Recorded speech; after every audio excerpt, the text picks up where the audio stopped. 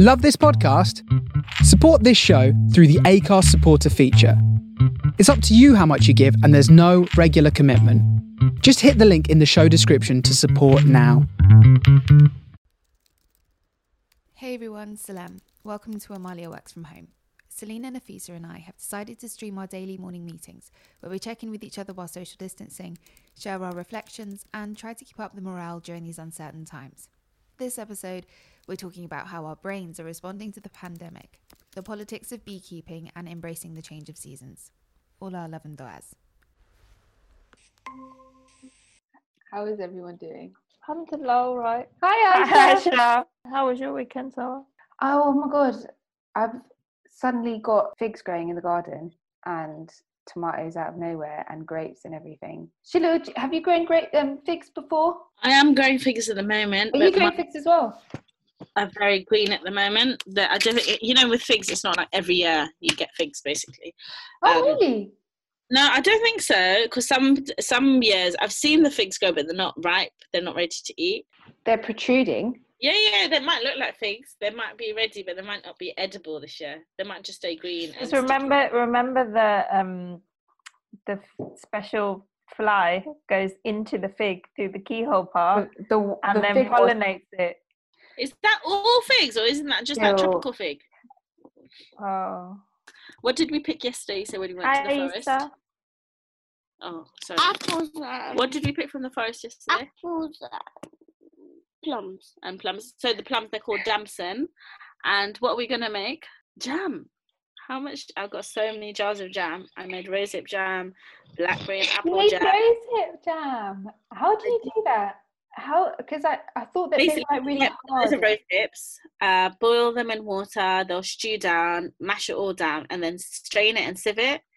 Really, to have a nice rosehip jam, you need to strain and sieve, I would say 2 or 3 times, because they've got those little hairs that can really irritate the gut lining. But we'll take the irritation from the gut lining. So we did 1 sieve, basically. It was fun, wasn't it? Picking the damsons. I can't believe, season is nearly over, man. Are we coming to winter yet, guys?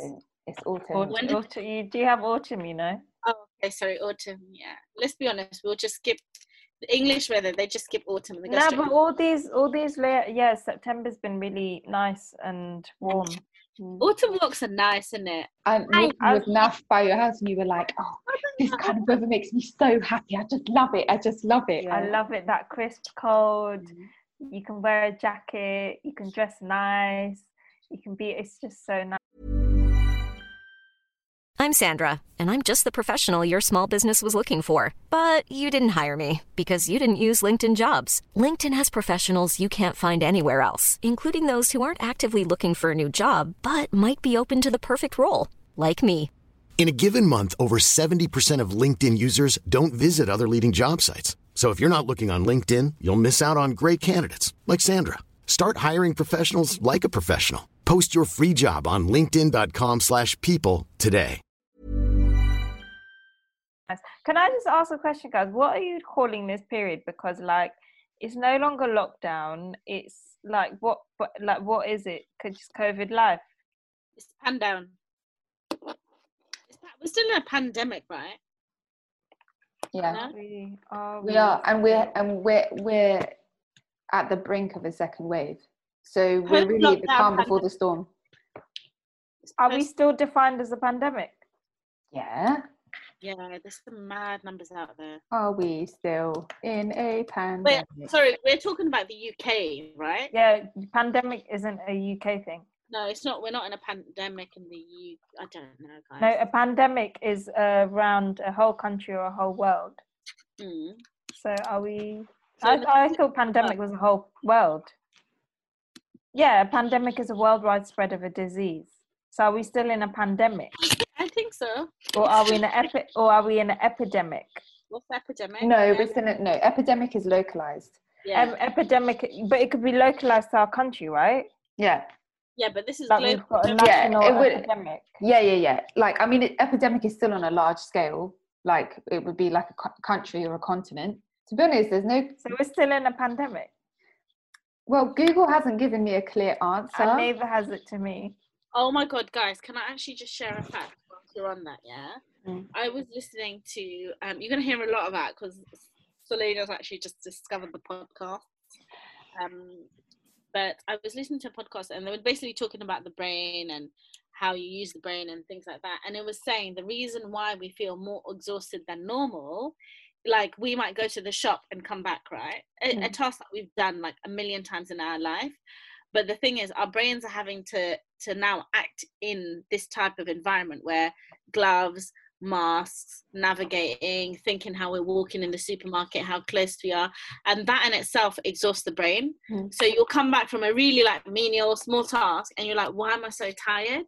And this is like being part of like a lot of people thinking, why haven't I been productive in the pandemic? Because every time you're going for a walk, you're overthinking things, you're having to move and navigate differently, and that in itself is like quite exhausting. So to just be mindful of actually we speak about this all the time, right? But to be mindful that all of this does consume a lot of energy every day. As I'm going to somebody's house on Tuesday to go to their beehives. Oh yeah. Are you allowed to keep hives in your house? I'm not sure. Because I always wondered. I thought you had to keep them in a very isolated place, or like very... Isn't the hive isolated? Well, no, because like, for example, if your next door neighbour's allergic to bees and you've got a hive in your garden, that's what I always thought of, because I'd love to just like have at least one hive in my back garden. Wow, has she got like a whole setup there and everything? Is it? I've been looking for a space to film a short video about beekeeping, and you wouldn't imagine how hard it has been for me to find somewhere because of COVID, and also because beekeepers are a tiny bit protective over the bees, which I really understand. You know, you have the right to be protective over your bees, but I found this really lovely uncle, and I'm going to his house on Tuesday. You know what, beekeepers, honestly, they're the nicest. Anyone that... No, that's not true. What you're about to say is not true. It's not. And it's not true. I've been speaking to beekeepers over the last 2 weeks, and they are incredibly passive aggressive. Oh, I have confirmed it. No. And I confirmed this. Little creatures. And I confirmed this with the amateur beekeeper, and she was like, I thought it was just me that found that. And I was like, because I said, are beekeepers like quite protective over their bees? Because I'm finding it quite... The context is that I need a beekeeping site to do some filming, and I was like, because I'm finding them quite passive aggressive. And she was like, oh my god, I thought it was just me. But then I met this really, really, really lovely brother on Facebook who is so lovely. Like, he's so nice, and his bee is... I really don't know what that's about. I just like to defend beekeepers and anyone that looks after bees. Obviously, if you're looking after these small creatures that everybody is disrespecting, because we're not respecting the planet, and if bees dies, then we all die eventually. I would also be passive aggressive. I'm very protective of my bees. I think I have bee personality. I think I could be a beekeeper. Because you're passive aggressive. Basically. Imagine, I think I have the skill to be a beekeeper. And then I spoke to another beekeeper called Doreen from the Association of... She sounds nice. She sounds... something like that. And then Doreen was like, she also did question, does this lady not have her own bees? It is a bit random. No, Doreen, she doesn't. And she's like, oh, COVID restrictions, blah, blah. And she's like, the thing is, the problem is we've got, what did she call it? Oh, she said we've got foul brood in the area. What is that? And I was like, what's that, Doreen? And she was like, it's a disease, and you know, it's in the area, and so the bees are quite angry at the moment. She was like, you know, we've taken away the honey, we've taken away the nectar, there's nothing for them to feed on, so because we've just harvested, so they're quite angry. And I'm like, okay, Doreen. Okay. No, I'm just googling foul brood. It is very nice. Highly infectious bee disease. Yeah, she's like, we got it in the whole Middlesex area. Like, okay. Oh my god, really? I think you said Harrow or Middlesex, something like that. Yeah, you got Burnett and all sorts, man. So yeah, I'll have an update for you next week about what Mahmood was like. I believe it was very interesting. Maybe not about calling all beekeepers passive aggressive. Planning for your next trip? Elevate your travel style with Quince. Quince has all the jet-setting essentials you'll want for your next getaway, like European linen, premium luggage options, buttery soft Italian leather bags, and so much more. And is all priced at 50 to 80% less than similar brands. Plus, Quince only works with factories that use safe and ethical manufacturing practices. Pack your bags with high-quality essentials you'll be wearing for vacations to come with Quince. Go to quince.com/pack for free shipping and 365-day returns. You know what Shilu did?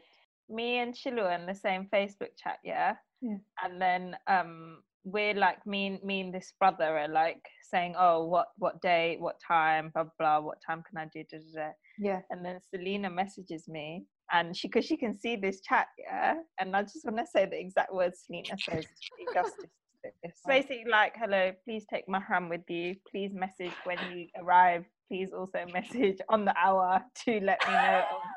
I mean, I'm still trying to get over. Like, I went for a walk the other day, and I just went by the forest, not in the forest, because I would never walk in a forest by myself.